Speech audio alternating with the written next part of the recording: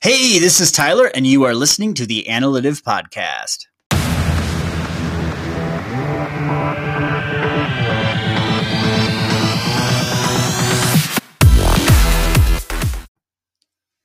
Hey, this is Tyler with Analytive. Wanted to take a minute and talk to you guys about branding. So branding is a question that I get a lot about. At Analytive, we focus really on a couple things. One is branding, and the other is conversion, right? So how do you get somebody to be familiar with your brand, to purchase your product? And then the conversion is obviously that. How do you get somebody to purchase your product? How do you get them to actually work through the funnel so that you take them basically from where they don't know anything about your product to where they're actually converting? They're actually buying. And I just want to tell you guys a quick story that happened to me the other day. So the other day, I'm coming home from working in the office, pull up to my driveway, and the house I'm staying in right now is basically a duplex, right? So there's two car garage, one on each side, and in front of kind of the middle of it is a trailer. And then I realized that what they're doing is the landlord, the people I'm working with or renting from, they're actually putting a new roof on the house. So I'm like, okay, fine, that's great. So I open up the garage door. There's plenty of room between me and the trailer, and I pull inside. No harm, no foul, right? So I get out of my car, walk around to the other side, and sure enough, there is a nail in my tire. Not just a nail, but a nail actually with a shingle sticking out of it. So, okay, so what does this have to do with branding? Okay, so first of all, I've never met this roofing company before. I've never engaged with them.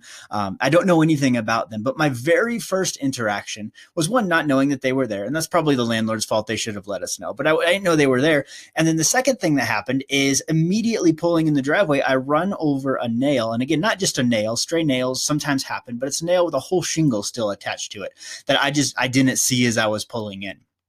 And so immediately with these guys, I had a negative experience toward their brand, right? Immediately, I was just like ultra negative toward what's happening with their brand because of that one experience. Now, to be fair, I ended up talking to the owner. He offered to pay me. It was fine. I was able to get it resolved, but I'm kind of getting ahead of myself. But so, I mean, I think they're a good company. I won't even mention them here because I don't want to throw them under the bus. Accidents happen. But the fact is, from a branding standpoint, that was a very, very negative experience. And when we think about branding, we typically think a lot about logos and colors and how do things make you feel, right? What mental picture? And again, I think all that is valuable. I think your logo is valuable. I think if you have a crappy logo or a crappy design, I think that's going to impact your brand negatively.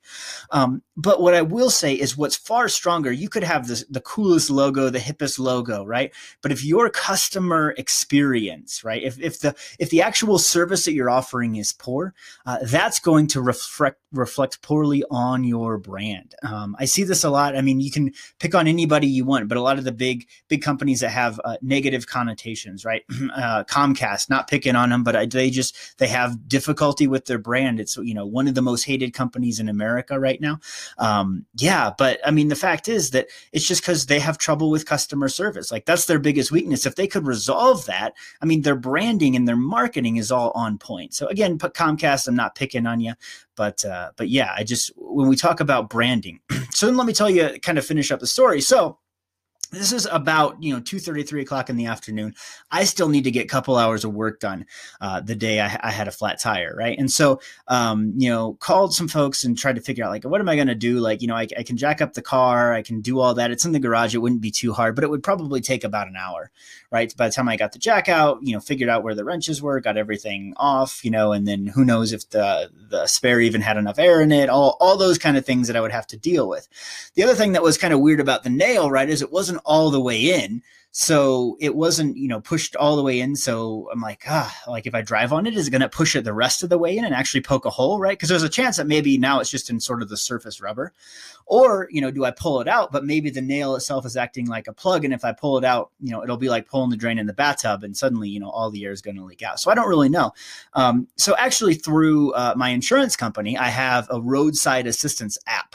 And so I'd never used it before. Fortunately, I'd never had to, but I went ahead and I pulled that out, pushed a button, and then it went about 2 minutes, I got a call from a local guy, and he said, "Hey, is this your address?" I said, "Yes." He's like, "Okay, I'm gonna be right out." So these guys show up, two guys that just show up in a little PT Cruiser, but he runs his own business. He's sort of a little entrepreneur, a little business owner, and his business then is actually going and helping people like me who have flat tires. They run out of gas, they lock their keys in their car, they do any number of things.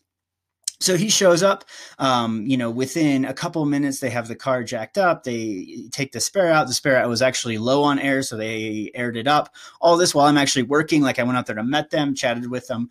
But just super, super cool guys. And so in the midst of this, that guy's company, right? Like his brand, I would call him again in a minute. Right? If I ever had a flat tire on the side of the road, if I ever needed him, regardless of, what the app said or what my insurance company, I would call these guys. Like, I loved them. They were just great. And on top of that, then my insurance company, I had a positive experience with them because they didn't charge me anything for this. They just, they sent the guy out. I mean, it's built into my payment. I understand this, but it wasn't any kind of upcharge. So it's really, this example is a tale of two brands, right? The first one is this roofing company who, again, maybe they were just having a bad day. Maybe they were sloppy. Maybe it was just circumstance, right? But they threw a shingle with a nail on it in the driveway, right? That's just sloppy and unprofessional. It just is. And it happens. I get it. But my brand experience of them was sloppy and unprofessional. Then I get a couple other guys who are, very blue collar, no different. They weren't dressed any nice or anything fancy like that. All appearances were the same, but their quality was just so much better. They just helped me out and they got me back on the road fast when I really needed them so I could get my work done. And so for me, as I was reflecting on this week, I think this is the thing that we don't realize with brands. When we talk about brands, we focus so much on colors and design and marketing and how does my website look, and is this good, and what needs to be put on social, and is this on brand or is this off brand? And those are all valuable questions, right? Don't get me wrong. You should protect your brand. It's very important. But at the end of the day, it's the quality of service that you offer. It's being there. It's delivering on the product. And as marketing people, a lot of times we don't impact product, but I'm going to tell you that if you work in marketing and you work with companies with crappy products, you're just not going to go anywhere, right? In the long run, it's just not going to pay off. You're just really going to be fighting an uphill battle with that. So, so that's basically my branding thought for the day, is that your product and your messaging have to align, right? Your product and your messaging have to align. If you don't, no matter how good your marketing is, no matter how good your ads are, you're not going to make a difference. So anyway, this is the Analytive Podcast. My name is Tyler, and I will talk to you soon.